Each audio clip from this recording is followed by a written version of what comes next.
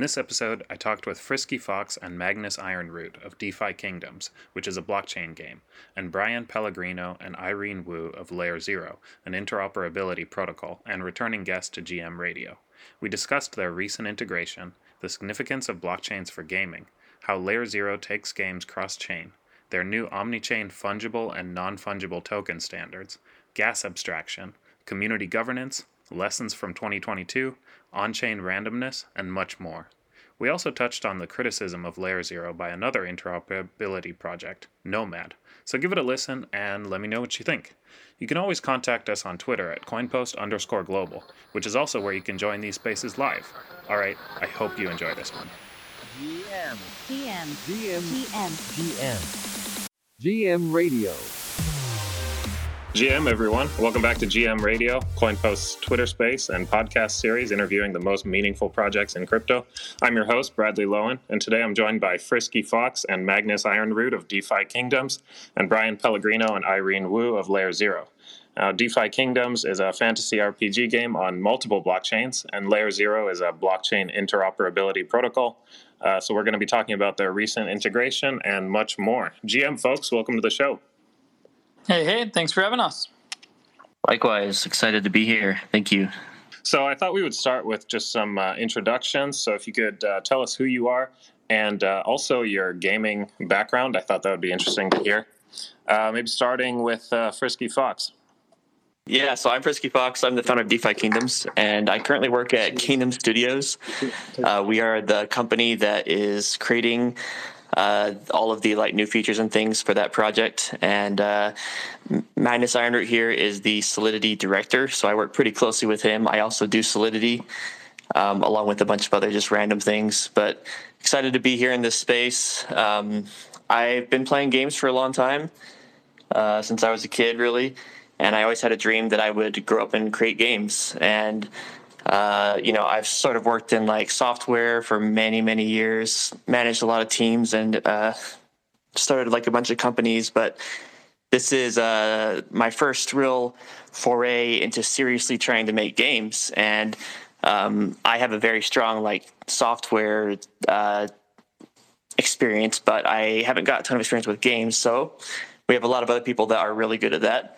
And I sort of try to focus more on the blockchain and the tech and have them do all the art and the amazing mechanics and things for our game. So I can't speak a ton to that, but I do love games, and I'm really, really happy to be making games, especially on the blockchain, which I see as easily the future where everything is heading with metaverse and ownership of your assets in-game and in-game economies and things, and that's what really excites me. So that's me. I'll hand the mic over to Magnus for him to introduce himself as well. Hey, everyone. So I'm Magnus Ironroot. I'm the Solidity Director at Kingdom Studios, as Fox mentioned. I primarily, in my day-to-day role, I'm building smart contracts and maintaining those for DeFi Kingdoms. I also contribute to running DFK Chain as well. As far as my gaming background, I've been playing games the majority of my life. I'm a big fan of RPGs. Probably put the most time into World of Warcraft. Definitely up there with the top. I also like ones like Skyrim and The Witcher. And it was also a big dream of mine to build games. I am kind of traditionally a software developer as well. And I guess I never would have imagined that I would come in through the blockchain kind of Web3 side of things. I always thought it would be more building games in Unity and whatnot. So it's been a really good experience to build some cool, innovative things with smart contracts on DFK Chain and Clayton. How about you, Bryan? Happy to give mine. I'm not building games for a living, although it was actually always a childhood dream of mine. So I grew up playing a ton of video games. I was on Team USA for Quake when I was young, probably 13 years old. So really, really competitive in Quake 2. Put an ungodly amount of hours into EverQuest and a lot of early RPGs. Ended up playing poker professionally for a long time. Probably have 10,000 hours in Heroes of New Earth and Dota 2. So I played way too many games lifetime. Love them, have always loved them. Always been a big fan. And despite building infrastructure now and just enjoying what I'm doing in terms of solving those sorts of problems, I think the early parts of games really, really got me into just like challenging things and solving hard problems. And I've always been pretty obsessive about it. So big fan. Hey, could I just sneak in a couple? I forgot to mention any games that I play. Yeah, go for it. Terraria. I love Terraria. I've sunk so many hundreds and hundreds of hours into that game. I like Final Fantasy. I think Final Fantasy 6, actually 3 here in like the US, as it was called on the Super Nintendo. That was my first real foray into RPGs, and I instantly fell in love with it.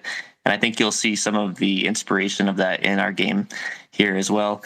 And then, of course, like Final Fantasy 11 Online, Final Fantasy 14. Huge fan of the entire series. And then Diablo, StarCraft, all of the Blizzard titles. Yeah, that's me. Tactics fan? Final Fantasy Tactics, anybody?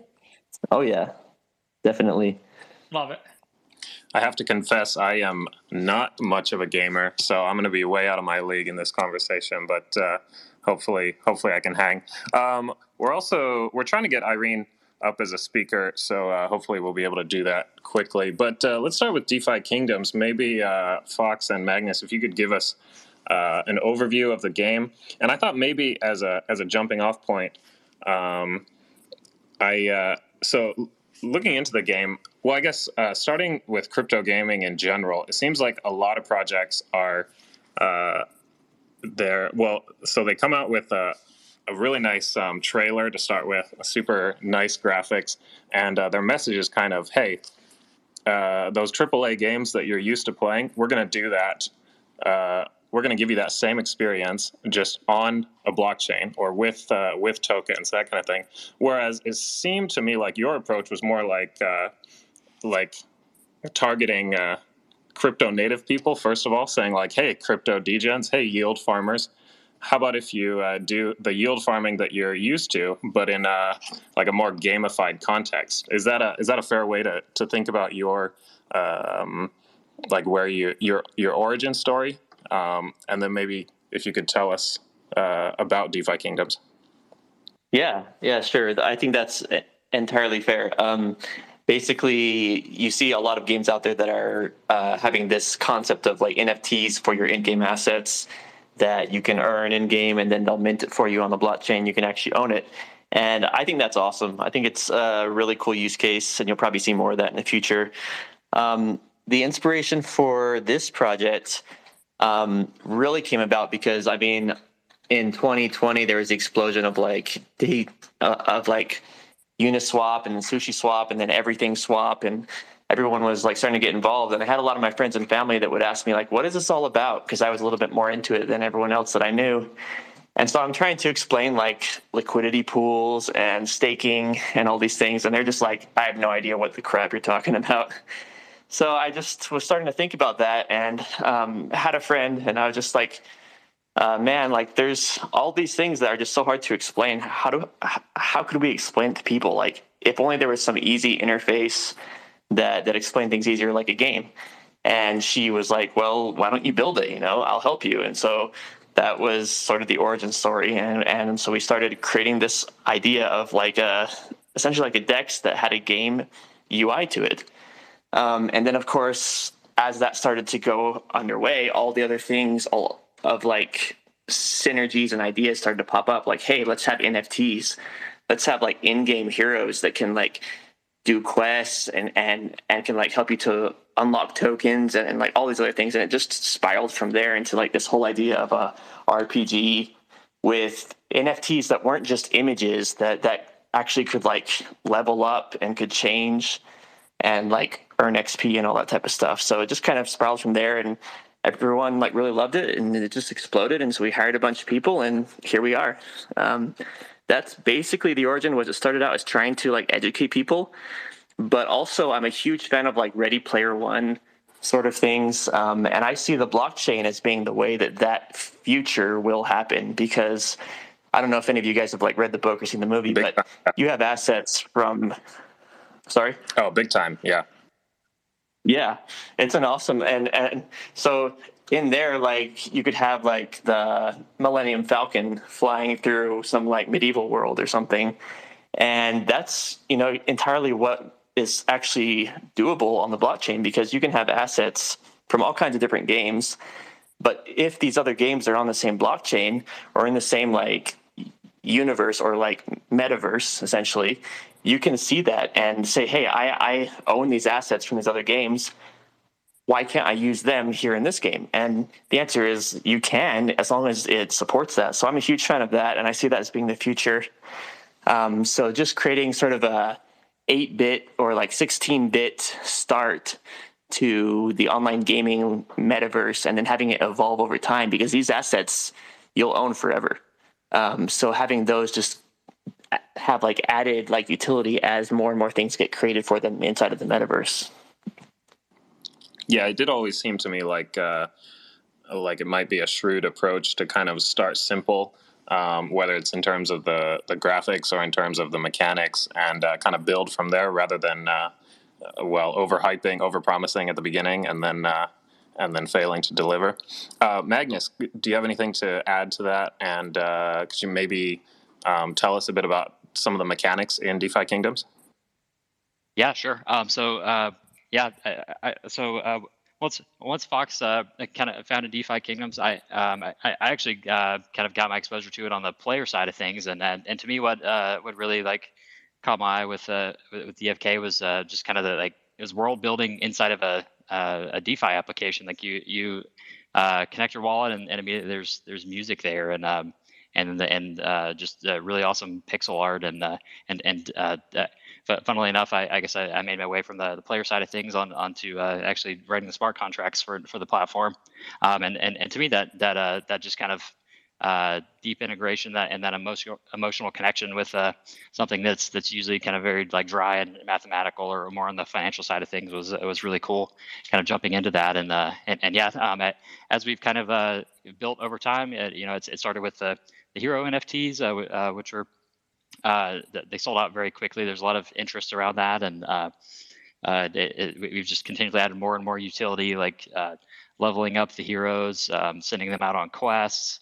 We're currently working on a PvP game with Wisdom Labs, and that's going to be very exciting and kind of take it into more of the gaming space, more so than the gamified DeFi. So tremendously excited about that, and yeah, it's been really interesting to build all this on the blockchain. We like constantly run into the kind of like boundaries of what you can do with smart contracts and how much like processing power you can put on chain. So it's really cool to kind of be on the forefront of like tackling those on the gaming side of things and seeing how much computation we can put to make a cool experience for our players. So I think we're doing some really cool stuff, and I'm excited to see kind of where we take this year. Yeah, PvP. I know that's always a highly anticipated aspect of any game. Do you have any kind of timeline for when that'll be available? So we're kind of in the alpha testing phases right now, and we're gonna kind of release that soon to kind of like a smaller crowd, and then the goal would be sometime in the next few months is kind of the target. So definitely we're releasing alpha every day on our Twitter page on like the various mechanics and whatnot. So if you're interested in that out there in the audience, definitely like stay tuned because we'll be releasing very quickly. Awesome. Yeah. I see that we got Irene up on stage. Irene, could you introduce yourself? And if you have any kind of connection to gaming in your background, that would also be great to hear about. Yeah, for sure. Thanks for having me here, and sorry about the delay. I head up biz dev at LayerZero and have been spending a lot of time with different gaming studios and projects like DeFi Kingdoms. My background in gaming isn't super extensive, but when I was a kid, I was absolutely obsessed with games like Neopets and traditional games like Mario Kart. But super thrilled to now be working with DeFi Kingdoms and talking more about ONFT. Neopets, yeah, wow, that's a blast from the past. I haven't heard that name in a long time. They'll actually be, coming back on chain, which is something really exciting. Oh, cool. Yeah. So with DeFi Kingdoms, Magnus, you mentioned pushing up against the limits of what's possible with smart contracts.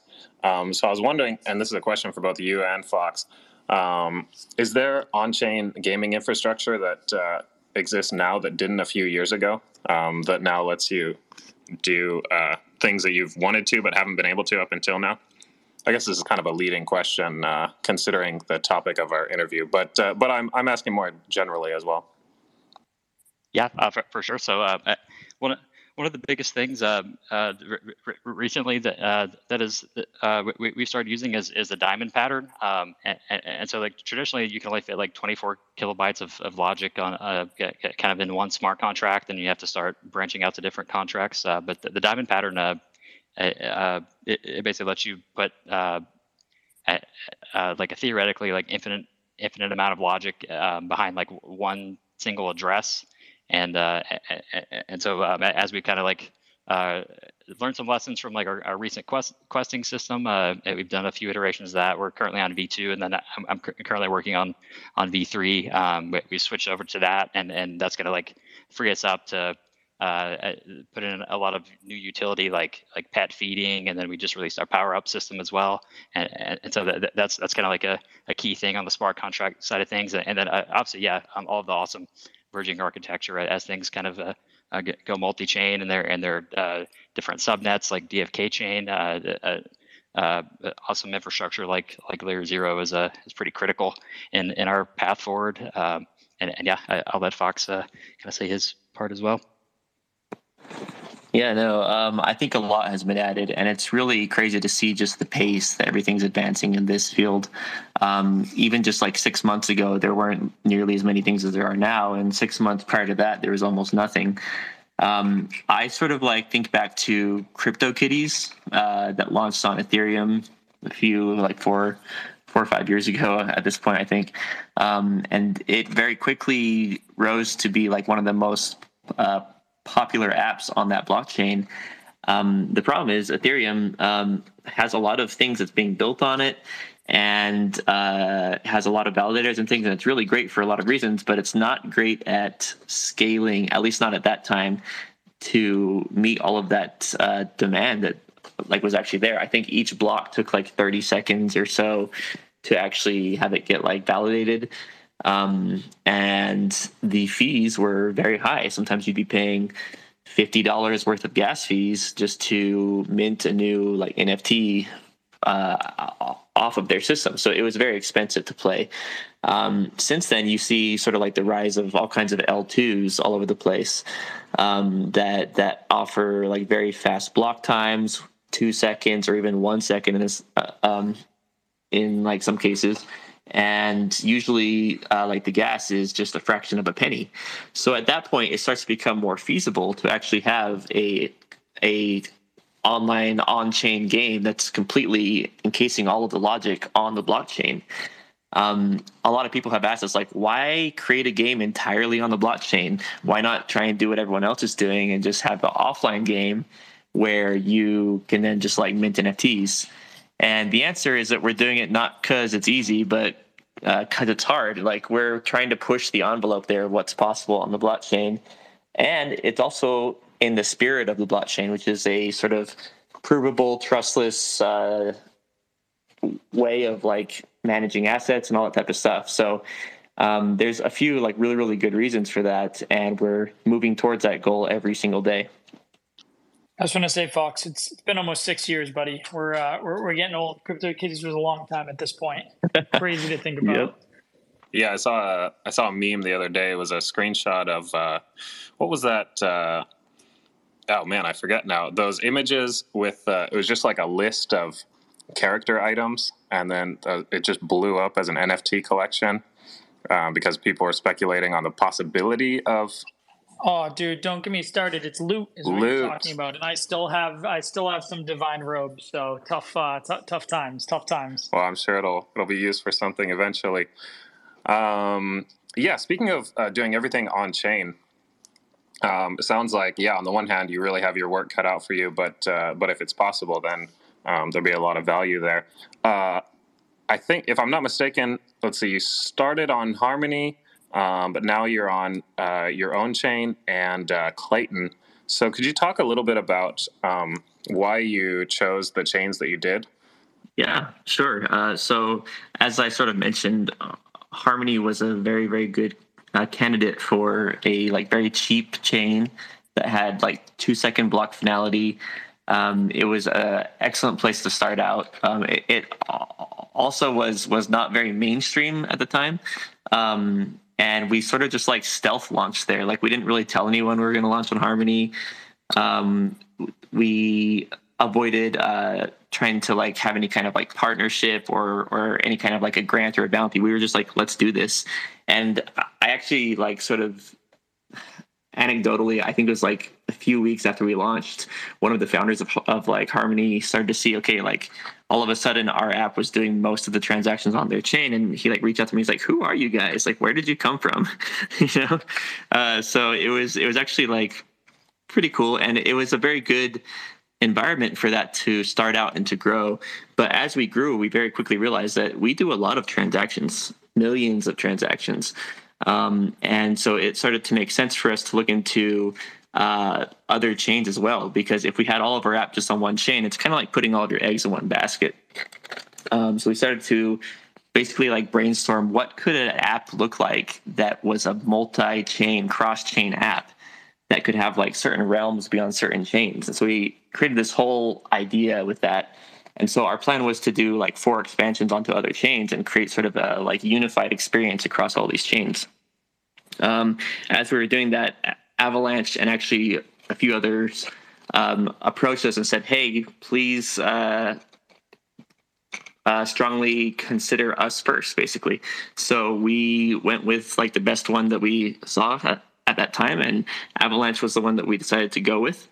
And at the same time, Avalanche was creating this new subnet EVM technology that allows apps to basically run their own blockchain through their technology. So that was huge, and that was part of the reason that we started to like head down that path, because the opportunity for us to have our own chain was just really huge. It added additional utility for our like in-game tokens, and it also allowed us a lot of like flexibility to basically tailor the EVM to handle very, very high throughput and have it be like very cheap, which are all very important things when you're trying to make a game on chain. And actually, can I ask yeah. some questions about that? So these are like not loaded questions because I don't know the answer at all. Well, first of all, like how have you guys found the experiences of Subnet so far? Subnets, I think it's been great. I'm a huge fan of the technology and of what Avalabs is doing and building with that. And Avalabs has been a really like amazing group to work with. So it's been really, really good. They're adding things that allow for doing like precompiles, which essentially means like you can create special programs that will run on your blockchain to add extra kinds of like features that you wouldn't find on other kinds of blockchains. So that could have like utility for like more secure on-chain randomness, or being able to process things for like faster or for less like gas and things like that. So the opportunities there are huge, and I think it's really something that allows us to have a lot of like flexibility for the future as we grow as well. Definitely. And are you guys validators on the DeFi Kingdoms chains? Is it open yet? Is it still permissioned? It's still permissioned, but we are like really starting to move closer and closer every day towards opening that up. We have actually a list of interested parties that have asked us if like we could add them into that set, and I think we're probably just weeks away from having a solid plan of action that we'll share with the community and have a way for them to sort of like apply to become a validator. And it'll be kind of like a pilot program at first as we sort of create some new processes in place. And the end goal there, of course, is to like open that up. I see a future where like in-game guilds would basically like run their own validators and could actually receive in-game sort of like kickbacks or things from them having their own like validator, and it's basically the players securing and hosting the actual like assets of the actual game that they play, which I think is just this whole new paradigm, which is awesome. Oh man, super super cool. And yeah, like the new Phantom, the new Kanto stuff, right? The new meta of kind of chains giving back some percentage of overall transactional flow to applications, I think is this whole sort of fascinating game theory side of things.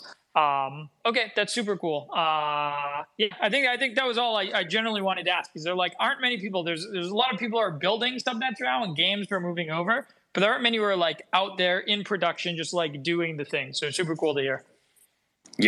Yeah, I think you're right. I you don't hear about too many Avalanche subnets so far. I could be totally wrong, but yeah, very interesting. Okay, let's move into talking about LayerZero, because we talked about cross chain, and I think I mean that's what you guys are all about. So Bryan and Irene, maybe you could give us an intro to LayerZero, and then what the relevance is for gaming in particular.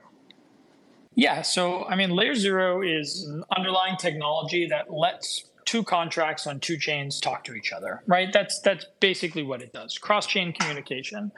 And so most games, it really depends on kind of how they're built. So the way the DeFi Kingdom's built is super interesting, because it's really like each chain is its own kingdom. So you want to go to a different kingdom to perform maybe a different set of actions, you migrate across that chain, arrive at that kingdom, and now you can do things. And this sort of allows them to tap into wildly different sort of customer bases, sort of the people on the local chain, the people on Harmony, the people, on all Arbitrum, and all of these different chains that allow you to sort of like go in and reach out to a new kind of entirely different player set that may have like, I kind of treat this in my own mind, which I'm not sure if that's how you guys think about it, but in my own mind, it kind of feels like your starting city in EverQuest in World of Warcraft or whatever, right? You have like your city, and then you can go out and like travel to different things that may have different sets of shops, activities, enemies to fight, whatever. But it's sort of like an entirely different experience as you move around. I think what you see other games do, there's a whole spectrum of what people want to do. A lot of people will have a lot of games move to like this model of kind of application specific blockchain, right? So DeFi Kingdom is doing so much transactional volume that not only does it make sense for them to have and own their own chain, because they get to like accrue value back to the game and use that to like produce new awesome content. Like, why give that away sort of other ecosystems? But at the same time, a lot of the other chains like can't handle the underlying applications. Like DFK would be way too popular and sort of resource intensive to live on Ethereum. And all of this started, with Axie Ronin for exactly that way, right? From moving off of Ethereum. But what they still needed or wanted was to kind of tap into the liquidity of the marketplace on Ethereum, because that's where all the NFTs live. That's where all of like the most liquidity lived. And so a lot of games want to have gameplay in a place that's like an execution environment that's fast and high throughput, and you can do everything you want to do in the game. But then maybe when you have your high-end gear, when you have like a true marketplace, like you want that to live in like the highest liquidity environment, or at least have access to the highest liquidity environment. So oftentimes that means tying it back to one of the primary layer ones. This could be Solana, this could be Ethereum, this could be, wherever that activity lives. So I think you see that a lot. But the kind of things people are doing now are way beyond what I originally expected people to do when we first started releasing some of the stuff and talking to gaming companies. So it's been super cool to see. Yeah, that has to be exciting to see your product used in ways that you didn't even imagine. So Irene, how about this integration with DeFi Kingdom specifically? How did this come about? Well, I'd love to pass that off to the DeFi Kingdoms team to speak a little bit more to their integration experience, but I think DeFi Kingdoms' integration is such a great showcase of ONFT and OFT, which are the two standards we've created for minting in-game tokens and in-game assets as native contracts on multiple chains. And so all of the NFTs that are native to their subnet are also transferable to Clayton and exist there without being wrapped, and can move back to the main chain and have value and be unified across all of these chains. Yeah, Fox and Magnus, how about from your side? How did I guess, first of all, how did you guys choose LayerZero? And then, how has the experience been, and how has it improved DeFi Kingdoms' UX? Yeah. Go ahead, Fox. I was just going to say I should probably have Magnus speak about this. He's the really smart guy who essentially like scouted out all of the technology that we could use for this, and he's the one who was able to like say, okay, LayerZero would be a really great partner for this and this and this. I can speak to the experience, and I've been really, really impressed with the technology that is offered by LayerZero and also their like responsiveness. I think they very, very quickly were able to like launch and to integrate with us on our testnet for our chain, and they've been a really great partner all along the way. And also, it's just amazing that we can basically have our like in-game assets and like NFTs and things be bridged and still carry all of their same like attributes and things, because actually our NFTs are pretty complex. It's not just a picture. They have all kinds of stats and experience points and state, which has to basically change every time that gets bridged. It has to essentially like replicate that across all these chains. So huge kudos to them on that, and huge kudos as well over there to Magnus. He's been just pretty much the guy who has been doing all this. So I'll let him speak about that. Yeah, so as far as how we learned about LayerZero, I actually heard Bryan give a talk about LZ at the Avalanche Summit last year, and it immediately piqued my interest because it was exactly what we were looking for as we were about to expand from Harmony onto DFK chain. The big selling point for me is that it's basically like all the underlying security assumptions and everything that needs to be audited on a bridge, and the relayer network is all taken care of by LayerZero, and then we can just build our game logic on top, whether that's with our item bridge or in the future with sending equipment NFTs across chain, or basically like we have the flexibility to build whatever we want, and we typically move pretty fast in our process, and if somebody thinks of a new feature and it's good to implement, we like having that flexibility to basically integrate new things, and so the freedom to do that is amazing on kind of like the user application level. And then also LayerZero has a really cool feature of being able to like retry stuck transactions, and that's open to anyone. So if a transaction runs out of gas, so it's kind of decentralized in that on the receiving chain, somebody can go in and do the retry process. So to me, that's incredibly valuable and helps with the decentralization. And then one of my last points is LayerZero's got LayerZero scan, and so you can actually see the source transaction when it was initiated, and then you can also our end users can go on there and look and see if their items have made it across, and then if there's some issue we need to take a look at, it's very clear to see when that happens. So a lot of the developer tooling is just extremely helpful, and then that the ability to kind of let us build the application logic while they handle the security and audits and things like that has just been great. So I don't have enough great things to say about LayerZero and the experience so far building with them.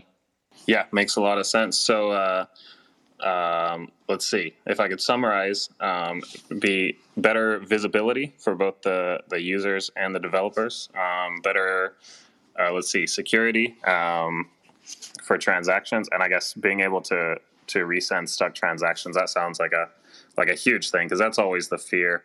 Doing a transaction and then you're kind of stuck in limbo where it says sent on one side and you don't know where it is on the other side. So it sounds, pretty significant. Irene, you mentioned OFTs, omni-chain fungible tokens, and omni-chain non-fungible tokens. I'd love to hear more about those and how you came up with the standards for those. Yeah, I wish Raz, our CTO, were on right now, since he's the true architect behind the ONFT and OFT standards. But the real unlock for ONFT for gaming and also just broadly is future-proofing these assets. Today you might be launching your game just in this subnet, but tomorrow you might be extending the game to Clayton, to all these other chains, to chains where there's better liquidity, to invite other communities to come in. And by baking in that optionality into where you can move and hold your asset and hold it in a way that maintains provenance is really, really huge. We're now seeing some NFT projects that are looking to migrate to other chains. And if ONFT were baked in natively into the contract, it would mean that it's just a lock and unlock essentially at the smart contract level for users to be able to go elsewhere. And our ONFT standard also led to a proxy ONFT smart contract, which is a way to enable existing NFT collections or existing in-game assets to bridge natively elsewhere. And so ONFT is picking up right now. It's the way for NFTs to move between chains. And there have been a bunch of exciting announcements about this recently. Bryan, maybe you could speak a little bit more to the origin story. Yeah, I mean, I think the origin story really is like, well, interestingly enough, all of the origin story of LayerZero comes from us wanting to, like me and Ryan and Caleb were just like three friends building some stuff, and we just wanted to build a game that involved NFTs. So that was like literally how LayerZero got started. But as we evolved and watched people build stuff, like we realized very quickly as collections started to launch, it was amazing kind of what you could do and watch people do. So like Ghostly Ghost did this, and all of a sudden you have this collection that was like launched on 7 chains, could move to 7 chains. You had the users who were like, the metadata was based on the chain data, both that you were birthed on and that you were currently living on. And so there was all of this sort of tie-in around that. And it seemed super cool. But then we looked sort of further up the stack, and like all of a sudden the collection started being kind of fragmented, right? OpenSea didn't view it as a single collection. They viewed it as Ghostly Ghost Ethereum, Ghostly Ghost Polygon, and then OpenSea didn't exist on the other chains. And so there started to be all these like meta issues that lived above that. And so we started to say like, okay, well, this, if people are continuously launching kind of their own NFT versions of this, and everybody's doing something different, well, that's going to start to get kind of messy at a layer above. It's going to be hard to resolve. And so that's when we started working on kind of the ONFT standards of just like, okay, let's focus on making like an actual standard for how these assets should be, so that it's very, very easy at the layer above, at the marketplace level, to aggregate these collections, to see what is one singular collection, what should be tied together, because the ultimate goal is again, that all of this is viewed as kind of like a singular collection. So most of this came from how do you make the best possible thing that not only gives the projects this optionality, right? So like it sucked if you were an NFT project on Terra, and Terra just like blew up, right? And like validators are leaving, the chain is dying. What are you going to do, right? You don't really have the ability to migrate. And so people started launching with ONFTs just for like optionality. People even just on single chains where they were not launching multi-chain, but they were just like, it was almost no cost to do it. So they would launch with the standard, and then just like if they ever wanted to go to another chain, they could. And if they didn't, literally they would never know the difference. Nobody would ever know that they had like built on this standard. And so like that started to be really interesting and how people were using it. And it really is just the evolution of that. How do you make this thing that is incredibly easy to move, gives users like the end user total ownership, and gives sort of optionality to both the dev and to the end user. Now, is that something where it relies on LayerZero infrastructure? So right now it's available or possible as for all the chains that LayerZero is connected to, or is it even broader than that? Yeah. So right now, if you implement ONFT and you're on a single chain, well, it will never use LayerZero, right? It's just like when you launch an ERC20, it's just a token standard that you build with. But what it means is that if you ever connect to one of these other chains, you'll be enabled by default. So it's really up to the application developer to where they want to be able to move these assets. And LayerZero is on 26 chains right now, so there's 26 available chains from day one when building with ONFT, and that will be 40 probably in the very, very, very near future. This also means that ONFTs and OFTs expand as LayerZero expands. And so over the next 2 months, we'll be announcing some other really exciting non-EVMs. And all of DeFi Kingdom's ONFTs and OFTs, for example, can then at the discretion of the creators and developers expand and be natively transferable to those other chains as well. And OFT is the fungible token version of this standard. And so there are a bunch of really cool examples of this. And For example, like the Stargate token is an OFT. For a bunch of games, their in-game currencies are OFTs, and therefore can transfer between chains and subnets and main chains without the need for asset wrapping or liquidity pools. Very cool. With these omni-chain assets, is it the case that any traditional asset can be turned into an omni-chain asset, or does it need to be programmed in a certain way from the start? Yeah, so there's two real ways to do it. If you're starting, you would launch on just an ONFT. Super easy. If you have launched, but you're only on one chain, also super easy. You use what's called a proxy ONFT or a proxy OFT. So this is like little Pudgies from Pudgy Penguins just did this. They were on one chain, they're on Ethereum. Now they're on 4 chains. Very, very easy to do. Where it gets messy is like if you're already on 3 different chains, and you're trying to tie them together in a bunch of other chains, then things can get messy. But there's like almost no projects in the world right now who are like that, like very, very, very few, who aren't already built on the standard, right? So if you're pre-launch or you are launched and on a singular chain, like incredibly easy to do. Makes sense. As you were talking, it made me realize that these apps, I mean, right now we look at the blockchain level, and then we look within that blockchain what apps are on it. But I guess in the future, or even now already, we're in a time when the app can kind of move freely between chains. And I mean, who knows if the chains that are the best at something right now are going to continue to be the best. So I guess you wouldn't, if one chain goes down or kind of stagnates, you wouldn't be locked into that chain at all. The app could move freely and evolve from chain to chain. Yep, 100%.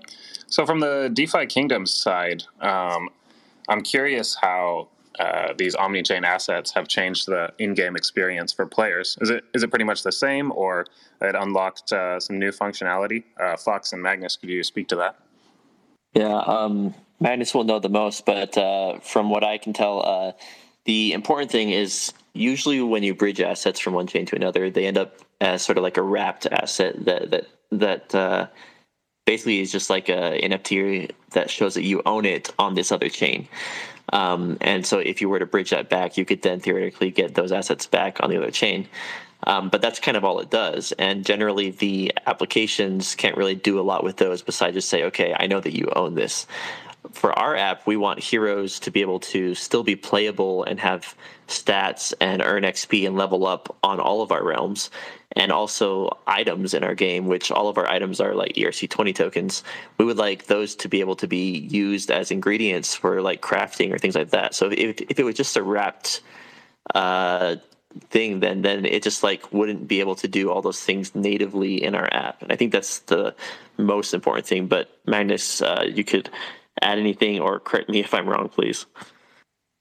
Yeah, so we were about 6 months too early to actually integrate LayerZero's ONFT standard, but we kind of built our own kind of bespoke kind of shell around the ERC 721, and we have a pretty massive amount of data for the hero, like its stats and what professions it's skilled up in, and whenever we bridge the hero, we actually bridge all that data as well. And there's even kind of like historical things, like we had a perilous journey event where the hero like traveled from Harmony in the Serendel realm over to Crystal Vale in the DFK realm, and then we actually like bridged that history with the hero as well. So it unlocks some really cool experiences where you kind of get the experience of traveling to a different world almost, but all that kind of shared history on your hero goes with it, and it gets updated. And then if you want to go back to the original realm, that follows with you, and that's going to be tremendously useful in the future to be able to have infrastructure that can handle that amount of data and bridge it across. And I guess different realms also have like unique items that can be minted as well, and then those of course need to be supported as their bridge. So I do think with our view of kind of looking at each chain as its own kind of realm, and allows for some unique kind of gameplay elements as part of that bridging experience. Yeah, very cool. It strikes me that some of the elements that up until now have been a barrier to entry or an inconvenience, for example, the difficulty of bridging from chain to chain, when you kind of gamify it and, like you said, make it into a perilous journey, so to speak, then could even become something kind of, attractive or very much part of the game and something that actually players can enjoy. So, very cool. Turning to the governance of the game, I'm curious because a few weeks ago we had on Animoca Brands and a company called Darewise, and we were talking about the challenges. I mean, this is even something we talked about with LayerZero last time you were on, Bryan, the challenges of developing something that is meant to be immutable once it's out in the wild. I would love to hear you guys' experience of developing a game which at some point, at least, the goal is that it would just exist out there in an immutable state, versus the importance of, as a game developer, keeping things fair and fun. Yeah, that's quite the question there, because it is basically a balancing act, to ensure that the game stays relevant and is able to continue to be fun and exciting. There will be all kinds of things that have to essentially be built layer upon layer, starting with LayerZero, I guess. Sorry, that was probably a dad joke, but so you have to look at it and sort of say what things make the most sense to be immutable. And I think obviously you start out with assets like ERC20 tokens, NFTs, and things like that. And then the experiences that you can do with those will of course be changing over time. Heroes started out without a lot of intrinsic utility, and then we added summoning, we added questing, and all kinds of other things are slated for the future as well, and so essentially just adding new experiences and ways to use those assets where the underlying assets are immutable, and the things that you can do with them are just ever increasing and changing. Yeah, Magnus, how about you? Anything on that point? It's definitely a balancing act. But all of our kind of core DeFi primitives are kind of shared with the rest of the DeFi world, in terms of Uniswap v2 as most other protocols use, and then our game contracts are very custom, and I think we have 300 contracts now, and maybe even more than that, there's kind of this diverse web of contracts talking to each other that we're constantly building and layering onto. So it's definitely a challenge of keeping that DeFi core very safe and non-upgradable, and then also making sure we're keeping things fun for the player. So it's as a kind of a blockchain developer, it's a very thin line to walk, but I really enjoy kind of building this ecosystem and kind of pushing the boundaries of what we can do on chain. Bryan and Irene, I'd love to hear your thoughts on this point as well. I know that you're not directly developing a game, but I know, like we talked about last time, the challenges of building something immutable. Do you have any thoughts on, those challenges, and then I guess specifically in the context of building a game? Yeah, I mean, I think there's a couple things. The general challenge of building things immutable is just once you build it, there's no going back. There's two ways, right? The one way is if you build it completely immutable, the pain of migration, the pain of upgrading is going to be incredibly difficult. So Uni v1 to Uni v2, Uni v2 to Uni v3, right? Migrating off, having this system that has billions to tens of billions of dollars in it, and saying, hey, this system's not as good anymore, go to the new system. And some people do, some people don't. You have two systems with fragmented liquidity now. It would be much easier if they could just click a button and magically auto-migrate everybody's money over there. But if you can migrate all their money over there, then maybe you could just migrate it into your own wallet and run off, or some malicious party could do it, right? And so like immutability gives us the guarantees that we have within chain, or like on chain. It's one of like the greatest benefits, I think, of the blockchain itself. And so I think there's like surfaces where you want and need it, and there's surfaces where you don't, right? So when you have like the underlying DEX engine, like that is usually immutable for most people. When you have like assets on top, in this case, like heroes or something like that, like there's a huge range of things. And you also know, like you see this happen all the time, even to kind of like the best protocols in the world. When they launch early on, a lot of times they would launch in a state where like there is still windows for upgradability. There's still like emergency switches. There's the ability to do things until they believe it's in a final state, and then they sunset that ability, right? So I think it's really just like all of this is a social contract with the people who are using the thing. So like as long as the players know like, hey, these assets basically can be changed. It's, we're building a game and we're going to change them because we're going to keep doing things that provide value to you.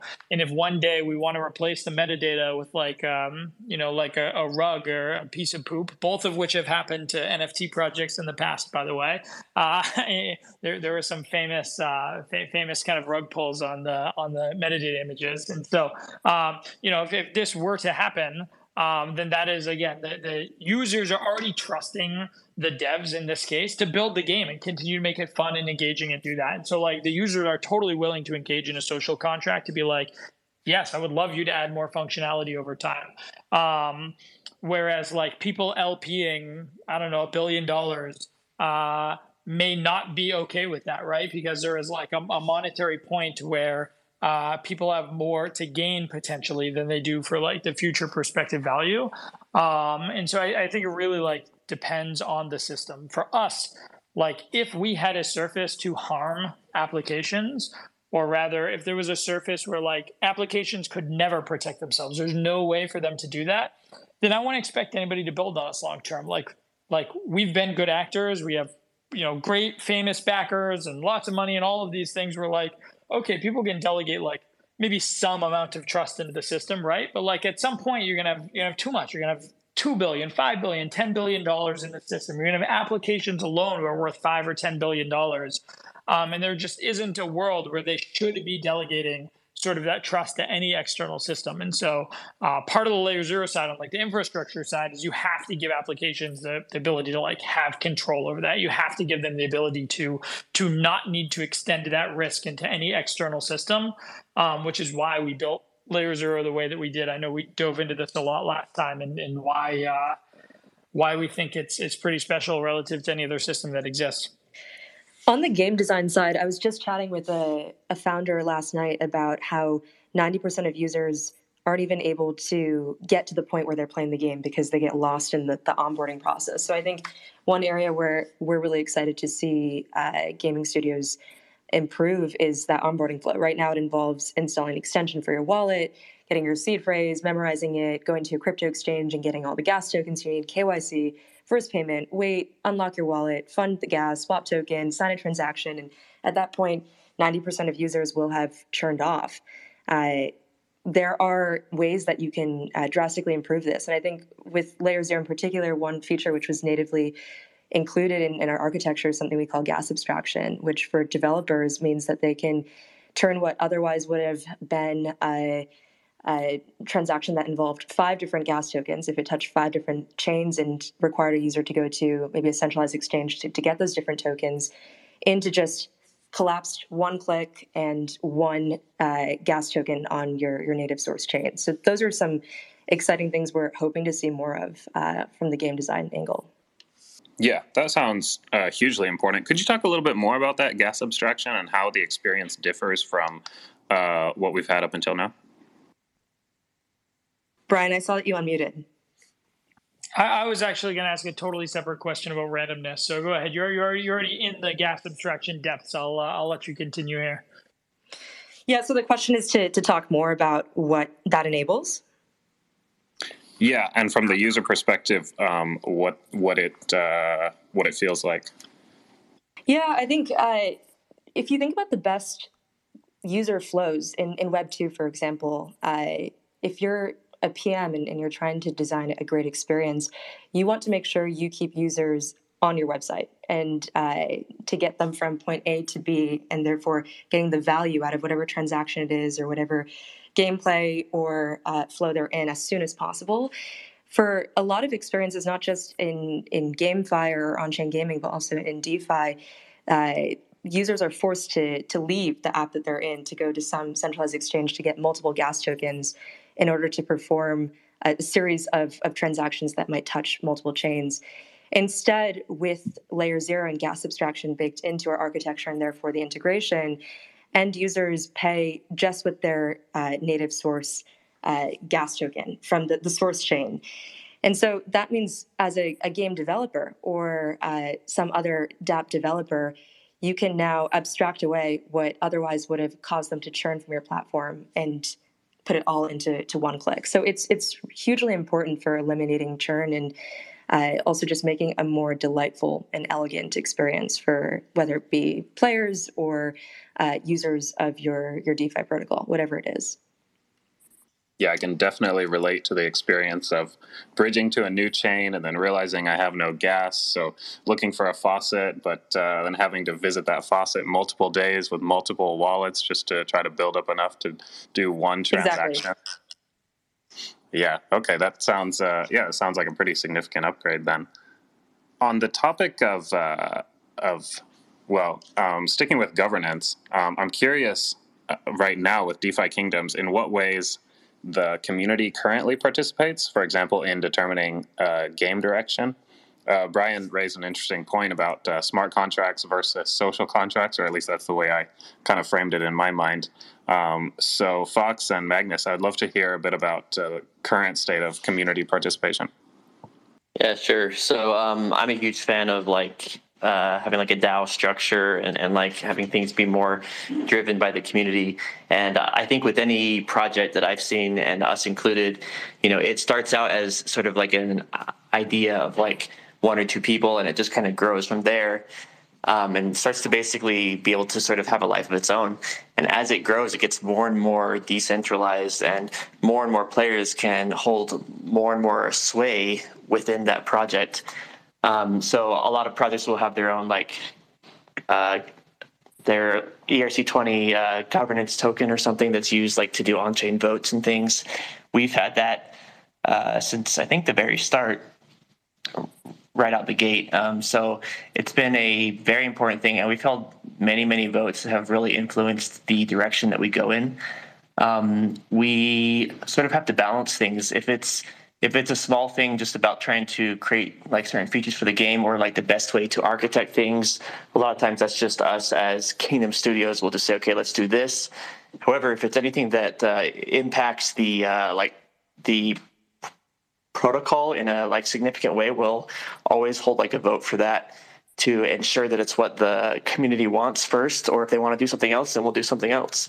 And that's really what it's all about, is essentially players within the game having the ability to choose and to influence the direction that online game is actually going. I think is huge, and it's a whole new approach to this that I haven't really seen in any other area in this entire industry, really.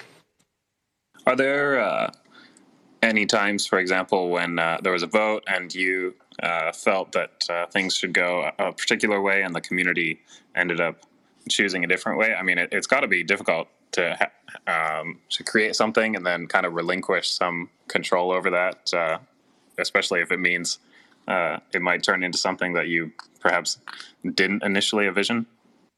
Yeah, we've had, I think, a couple times that's happened. Most of our votes end up being 99.7% of the communities on the same page, and they all say the same way. But there has been times that we've actually been surprised about this or that, and I think that's good. It's basically a direct way for your actual users to say, hey, here's what we would like to see. And so instead of us saying, here's what we think is best, here's what we think is best for you, we're asking them, what is best for you? and everyone having the ability to like use their real world assets directly in our game with a real world economy inside of our game. It's very, very important because there's a lot more than just basically like the fun of it, but there's also a lot of real world assets there too. So I think, that's very, very healthy for an ecosystem to have a community say, here's what we collectively would like to do. And maybe it's not always the same thing that we want to do. Most of the time it is. But if it's not, there's also opportunities there for others to come and to build apps. And actually in our community, we've had a ton of people just on their own accord just start to create apps around our ecosystem. And there's been a lot of things that have sprung up around it to support it. There's also been things that have launched on our own chain as well. And so like we're actively encouraging others to build and to come and be partners with us to create this online like metaverse there. So I'm a huge proponent of that. You mentioned that you might be opening up the DFK chain to other validators. Could you talk a little bit more about that, the challenges, but also the benefits of a more permissionless environment? Yeah, I'll speak a little bit, and then I'll hand the mic over to Magnus too, because he's a like really influential player there as well. But essentially what it is actually like right now we have a RFC open on our site for all of our community to come in and to vote and to add their voice to what we should do for opening up our chain. Currently, if you want to create smart contracts on our chain, you have to be whitelisted. And so it's sort of like a more centralized thing right now. And the reason that we do that is because we want to ensure that our chain can scale with all of our like millions of transactions that we do every day. It's very important that we like maintain the user experience, but we also are huge fans, I guess, of the whole like trustlessness and not having to ask permission to do this or that. That's really the whole point of us being on the blockchain. And that's what I'm a huge fan of individually as well. So we're trying to see how can we remove that like requirement there, but still ensure the security and the safety and the speed and stability of our chain and the assets of all those people that have assets on it. So we're exploring some ideas, and we have like 6 ideas that we threw out, and some of them are a lot more accepted than others. So we're just sort of seeing what the community says about that. And part of that is also trying to look for ways to open up so that anyone can come in and actually be a validator as well. And I'm very, very optimistic that in like the next few weeks and months, we'll have some really big strides there such that anyone can come and just with a few clicks can start to build on our chain and can actually sign up to add them onto the validator list as well. So Magnus, over to you. Yeah, so as Fox mentioned, we've kind of been brainstorming it internally for months on as we kind of think about removing the allow list on DFK chain and how to approach that. And we actually had the idea of kind of releasing like a request for comment document with all the kind of leading ideas we had so far, and just turn that over to the community and said, hey, we'd like to have your feedback, like to your thoughts on what the best direction is. And there's kind of like two top winners right now. And actually one of those I didn't think that would actually be what the community would want. So it's been really cool to just kind of see that kind of governance in action through our C-Joule token and S-Joule token. It's kind of like the voting token. So that's been a really cool experience to just kind of brainstorm some ideas and then let the community kind of take that even further and come up with cool ideas on how to implement that, even as we've seen on our talk site. And then to answer your original question about opening up the chain for new validators, yeah, it's definitely something I'm excited about. Eva Labs has built this really cool feature into the subnet called Elastic Subnets, where currently it's a permission blockchain as it's been mentioned, but we in the near term we want to open up a small percentage of stake to other validators, and then in the future with Elastic Subnets, once that technology supports our Joule token, which is like a gas token on DFK chain, we can eventually like hand over our control keys and fully decentralize it, where it can be more of like a traditional proof of stake network like ETH2. So very excited about that technology that Ava Labs has built, and I think that's our ultimate goal for truly opening up the chain. Very cool. One question I have, and I'd be curious to hear all 4 of your thoughts on this, if you have any. in crypto, we talk a lot about decentralization, of course, but also like whether it's a black and white or whether it's a spectrum, and if so, how much decentralization is necessary, and maybe the answer is different for different applications. So I'm curious your thoughts on in gaming specifically, how much decentralization is necessary. I mean, does it need to be nation state resistant, or is there a less decentralized level that is sufficient? Any of you, if you have any thoughts on that, I'd be very curious. I have some thoughts. I think for sure it's a spectrum, exactly like you said. If you have things that like need to be 100% like resistant to all kinds of attacks, like for sure there's certain use cases for that. And, like you do certain tools for certain jobs. We've actually considered and looked at the option of having sort of like another subnet that could be more centralized and could run some of our internal logic, and then have sort of like a more open subnet that's more for other people to build on. So that's essentially like an option out there too. We also have our own like API, which is obviously off chain. And so that is sort of an example of us having a portion of our game that's more controlled and more centralized, whereas like all of the rest of it is on the blockchain. So I think for sure it's a spectrum. Yeah, big time. Anyone else? I mean, don't mean to put anyone on the spot. If not, then can move on. But I'm just curious. No, I mean, I think my stance is similar to earlier. I think I agree and kind of went over my feelings. I also think that it's a spectrum for sure. Even if you look at like Ethereum 2.0,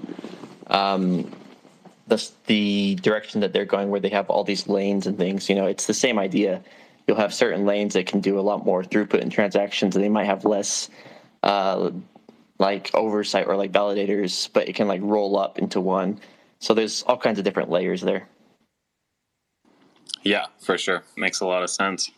All right. I want to talk about risk management in light of 2022. I mean, what a crazy year. Not only in terms of the blowups that we saw, but also, I mean, so many bridge hacks, and then just the value of so many in-game tokens plummeting. First of all, what effect has the bear market had on you guys over the past year? Yeah, I think everyone's been impacted. We especially got hit sort of with like a 1-2 punch.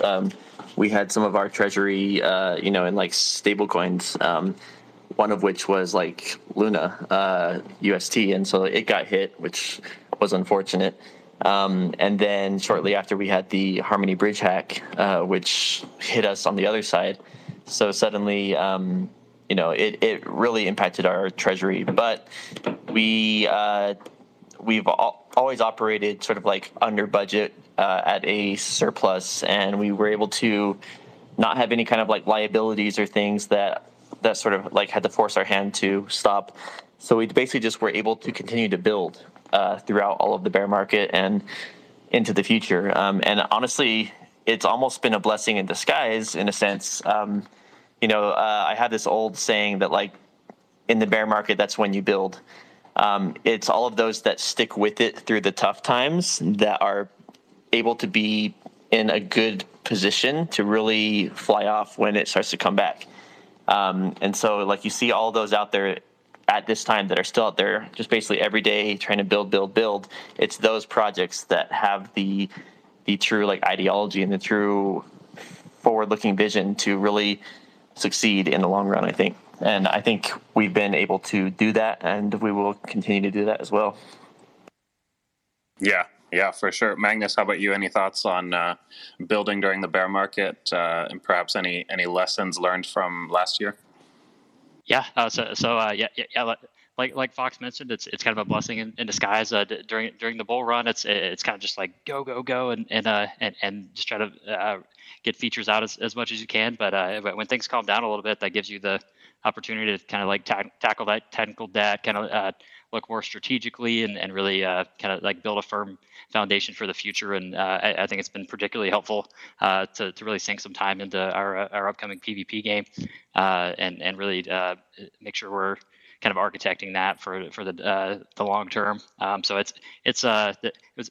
But last year was definitely a rough year, but I will say I'm kind of looking forward to what we build through the bear market and into the next bull cycle. Looking at token prices specifically, it feels like on the way up, the promise or the the merit of blockchain games was you can earn assets with real world value, but then of course on the way down, it's of course a double-edged sword where not only are you maybe losing net worth in the real world, but then in your game character is also losing value. Your in-game tokens are losing value. Do you think that crypto games can be successful if they're tied to the value of real-world assets? I think 100% it can. And, it's like in any like real world economy, when you have a like recession or a slump, even if your business individually is still hitting all of the metrics that it should be hitting, you could still see it earning less and less because of sort of like the macro environment there. What I think is one of the huge draws of on-chain gaming is the ability to have a real-world in-game economy. I played, Final Fantasy XI and like others where you'd have players that would go and try to farm items and earn some gold, and then on the black market on like Craigslist or whatever, they would sell like gold to like other players, and a lot of times it would be against the terms of service or like they'd get banned or whatever.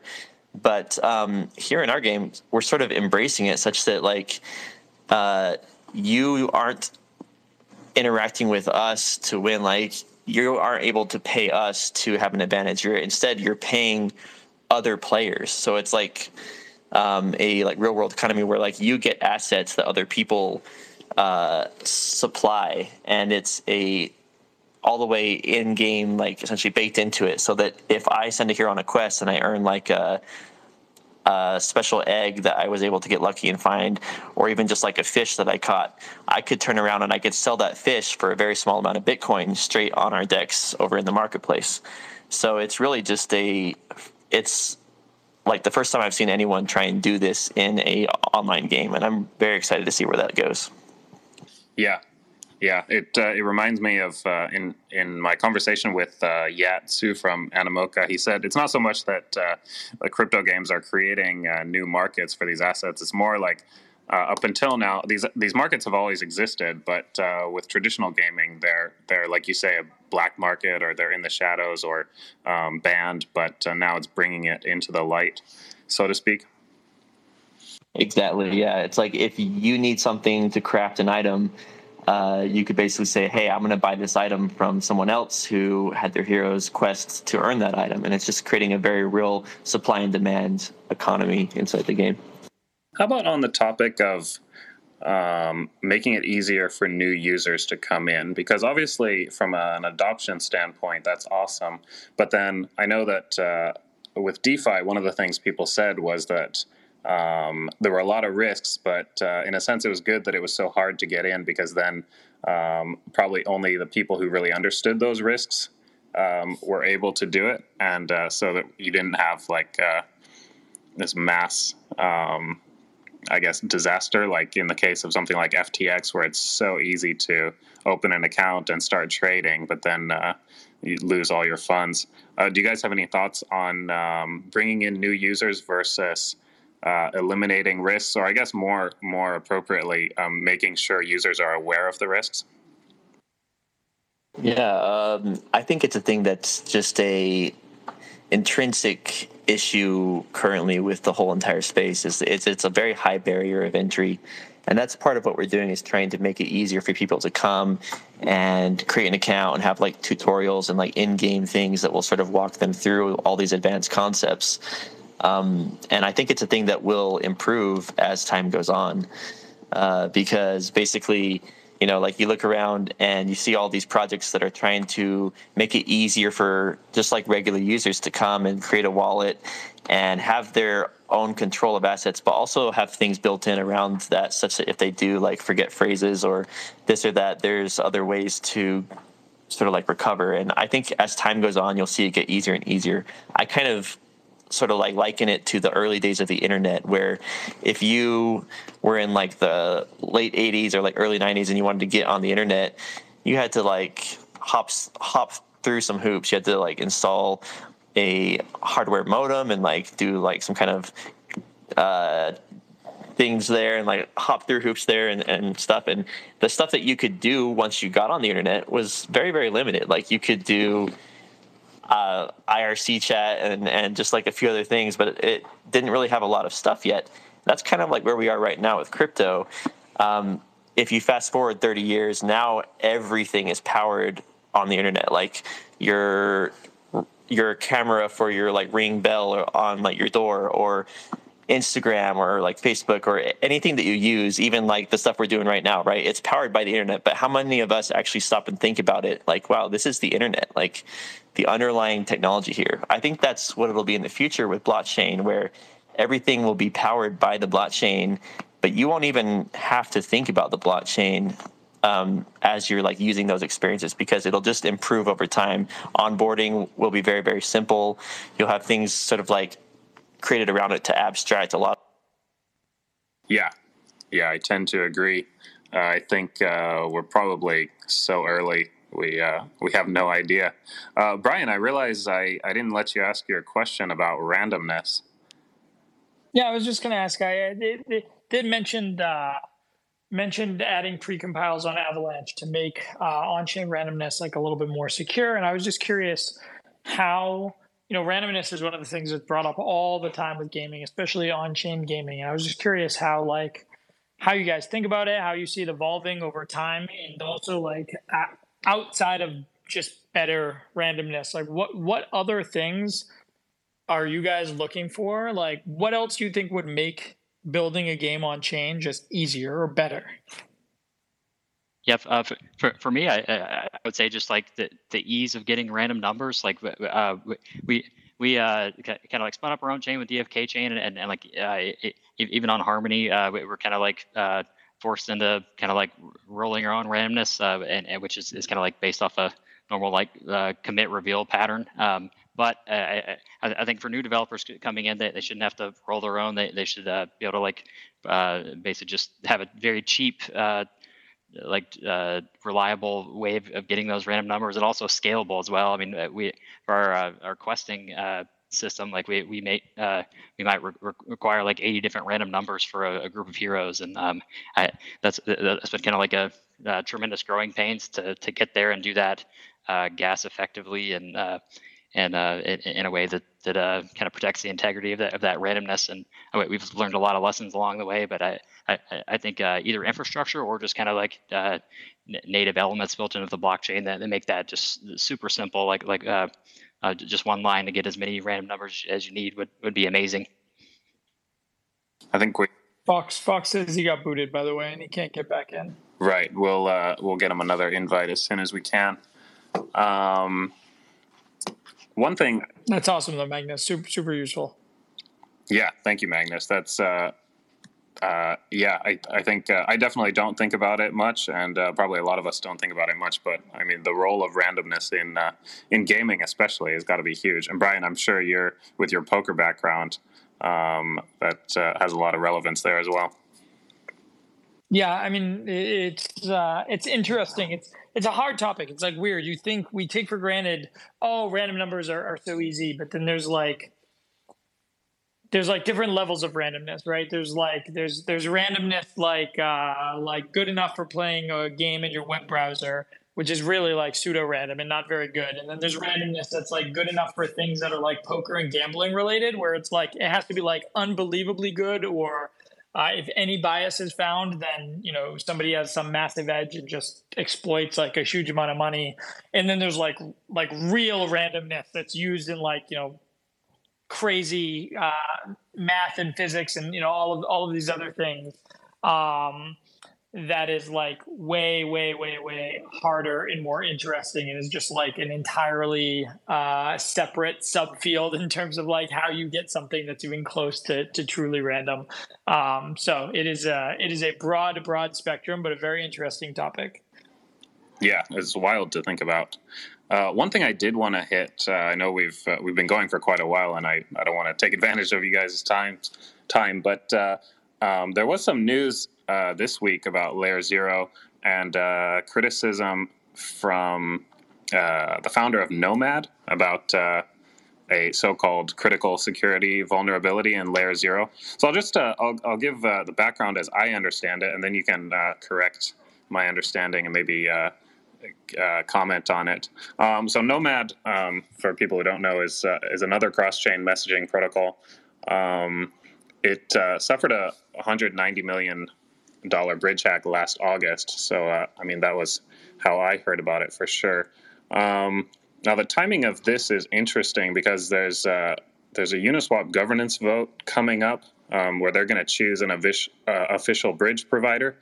And so the founder of Nomad claims that he was asked by one of the voters to audit LayerZero's code, and says he found a backdoor, a so-called backdoor, and also that it was being used by LayerZero in a way that it should not have been. Now, as I understand it, Nomad is not currently serving as a bridge, so it's not like in the running for being selected by Uniswap. But I guess the claim is that the vulnerability exists and that it is being used maliciously. Now, as I understand it, you guys said that this so-called vulnerability was well known, and also that it only affects apps using the default configurations, so it's easy to avoid. Now, do I have all that right? If not, please tell me. And all right, I'm glad you brought this up. I get to rant a little bit. I haven't waved my hands enough on this space and kind of yelled. Talking about this as a vulnerability is honestly absurd. So like, I wrote a long blog post about this two days after, because I just want to like summarize my thoughts long form. But like the way that basically every other messaging system in the world works. So take Nomad, take any messaging system that does generic messaging. The way that it works is you have an application, and an application subscribes to the system, right? So you depend on Nomad to tell you who the validators are and how validation happens, and everything else that goes into it. So all the parameters in terms of like how a message gets formed, validated, and then sent out on the other side, on the other chain, all live in the system. So the way existing systems worked is the application system would upgrade whenever it wanted. And actually, this happened. This is how Nomad got hacked, right? So Nomad, with all the applications built on top of it, had no control. Nomad pushed an upgrade for code. The code was bad. There was a bug in it, and it got hacked for 190, 210 million, whatever it was, right? Wormhole, same thing. Pushed bad code, didn't initialize it, put $1.8 billion at risk in a critical exploit. Again, did the same thing. So like, there's a very common design pattern. And this is actually why we built LayerZero the way that we did, was like, no application should have to rely, like the surface of trust should not be this other team's multi-sig, and like hopefully they have good practices and hopefully they write good code. Like people push too many updates over time that eventually something's going to go wrong. And so the whole reason we built LayerZero was like, okay, take out all that parameterization, take out the validation library, take out who your validators are, and allow applications to specify those. So LayerZero was built in a way that we can publish new validation libraries. So this is like, Nomad pushing code. We can publish new validation libraries, but no application has to use them. So we can never change. And so the problem with the other one is, with the way most systems work, is that they can change your underlying validation library. So your validation works, it's great, it's been working for a year. They push new code, and now you're on this new version, and basically you get rugged. Something bad happens, right? So the whole point of LayerZero was, you now can point to a specific validation library. Once one is published, it can never be modified, and you can never be moved off it. So completely immutable. It's append only. And so every application has the ability to point to each of these specific parameters. So they say, I'm going to use relayer A, I'm going to use Oracle B, I'm going to use, validation library C, and I want to wait 25 block comps. Fine. There's nothing, even if I was, all of LayerZero, our only goal was to be malicious. There's nothing we could ever do to the application. Couldn't move them, couldn't change it, couldn't do anything to harm them. And so that was the big revelation around LayerZero was now applications have the ability to control their own security. Now, we said some applications don't really care about this. They don't actually want to think about these things. They have no clue any block compensation weight. They don't want to have to think about validation library 2 years down the road when Merkle trees migrate to Verkle trees and Merkle proof structures don't work anymore. So you need to point to a new validation library. All of that's true. They just want to build. They just want to build, ship something. Maybe you're just testing something. Maybe you have an application that doesn't really deal with a lot of money. When that's the case, you have the ability to use what's called defaults in LayerZero. When you use defaults, you're basically saying LayerZero basically chooses what the defaults are. So we have the ability to basically say, all right, relayer A is the default relayer, Chainlink is the default Oracle, the ULNv2 is the default validation library, and so on. We say this is kind of what we think the best defaults are.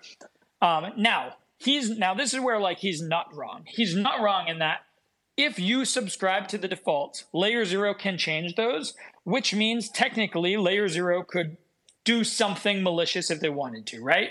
So that's not wrong. But the crazy part is that is exactly how Nomad works and how it got hacked. That's exactly how every other system works. So the worst case for LayerZero, if you're opting in the defaults, is the best case for every other system.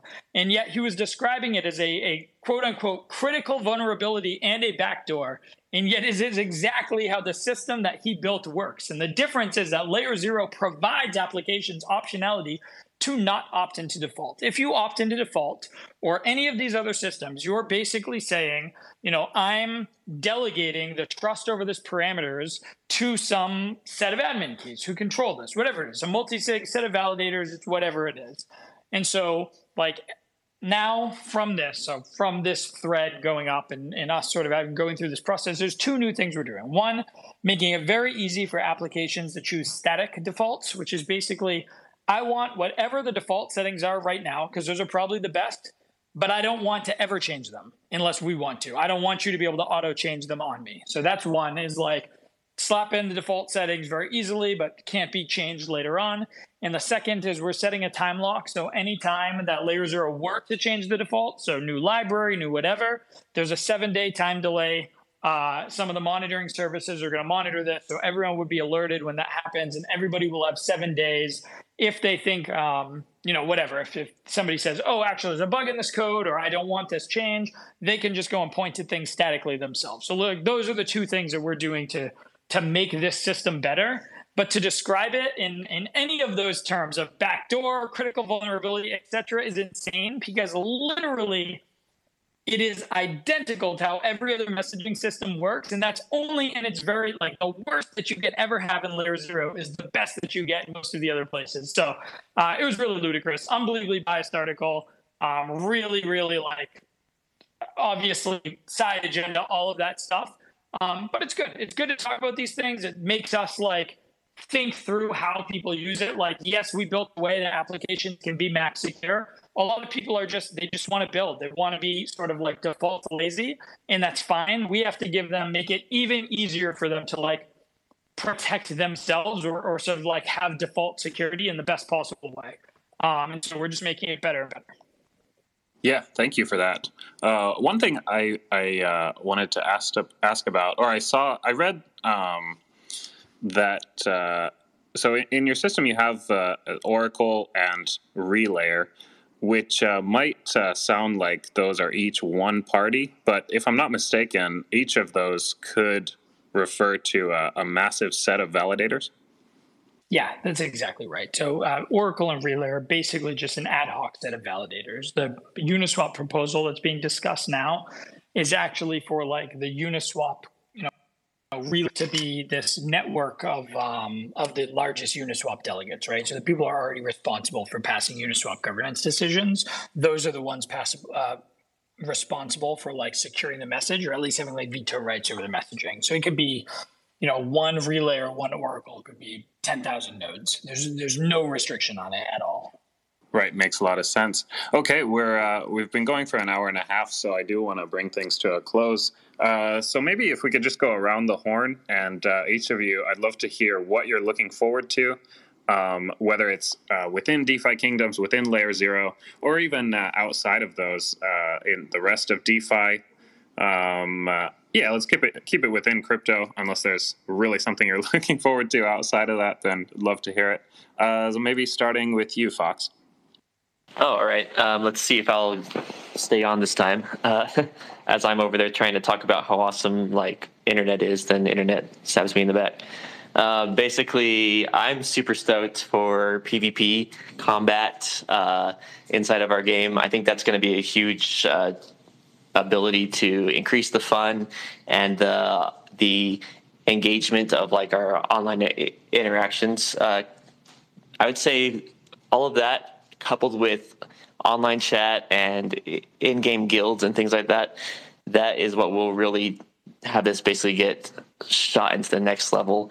So for our space in particular, just the social and the competitive aspect of our game will be improving.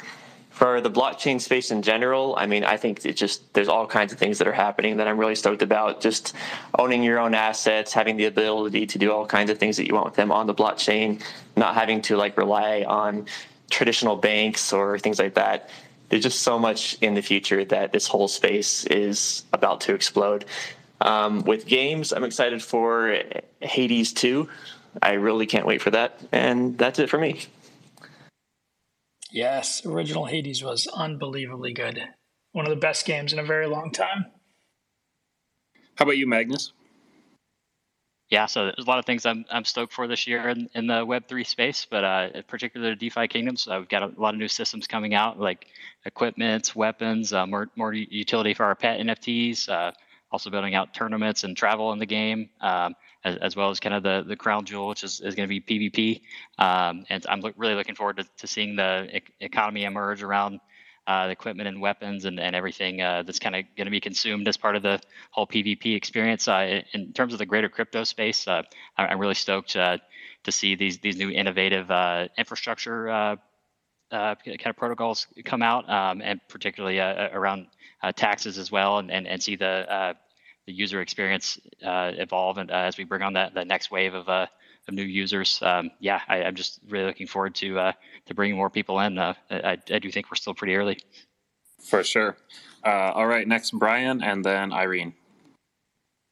Yeah, for me on my end, I usually have something I'm super, super excited about in the space. I don't think I've had something that I'm just you know what, this seems has really just captivated me. Right now, I'm kind of playing with everything, touching everything. I'm waiting for the new thing that is going to come out. Oh my God, that thing is amazing. I think this year, there rarely been years that hasn't happened. I don't think it has happened yet this year. So, or in the last year. So I'm waiting. Obviously incredibly excited about what we're doing, incredibly exciting about a huge amount of the gaming stuff that's finally going to be coming out this year. That's going to progress forward from kind of prior iterations, which is awesome. But in general, I don't know. I haven't found the thing that really, really captivates me yet in this technological iteration. So we'll see. I'm sure something will grab my eye before the end of the year. I think on my side, I was recently catching up with some of my design friends who work at studios like IDEO, and hearing that they're leaving their Web 2 jobs and moving into Web 3 because they finally have come across products that are building with great infrastructure, which then allow for them to create really novel user experiences is particularly cool. I think our in-house design team is incredible, and the Pudgy Penguins bridging experience is a great example of how what was once really clunky can now be really seamless and therefore more accessible to newcomers to the space. And it was a lot of fun to hear from a friend of mine who is not crypto native that they bought their very first NFT, and this was a little Pudgy because they saw it on my Twitter and then bridged it. And this was all for someone who had never touched anything related to crypto ever. And so design is going to be so huge this year, and welcoming new talent into the space is such a breath of fresh air. Very exciting. Guys, thank you so much for your time. Thank you. This was a lot of fun. Yeah, it's been our pleasure. Thanks for having us. 100%. Thanks so much, guys, and thanks for hosting. Yeah, thanks. Really appreciate it. All right, that was Frisky Fox and Magnus Ironroot from DeFi Kingdoms, and Bryan Pellegrino and Irene Wu from LayerZero. For those of you who joined midway, the recording of this space will be posted momentarily and released as a podcast in the coming days on all your favorite podcast platforms. We do these spaces weekly on all things Web3, so follow us on Twitter at coinpost_global so you don't miss out. Our next episode is going to be with Connext, which is another interoperability protocol, so we're staying on the same theme of cross-chain apps. Look out for details for that, and I will see you there. One more important announcement. We are hosting a conference in Tokyo this July that'll bring together Web3 companies, developers, investors from around the world for 2 days of incredible sessions and networking. We'll be dropping more details soon, but it's called WebX, and it'll be held on July 25 to 26. So we hope to see you here in Tokyo. And of course, we hope to see DeFi Kingdoms and LayerZero there as well. Lastly, bear in mind that nothing said here is financial advice. Crypto investment is risky and you could lose everything you put in. There are fundamental differences from traditional investment. Now, that said, we think this is absolutely the space to be watching, so we hope you're as excited as us to learn and join our community. That's it, folks. Have a GM.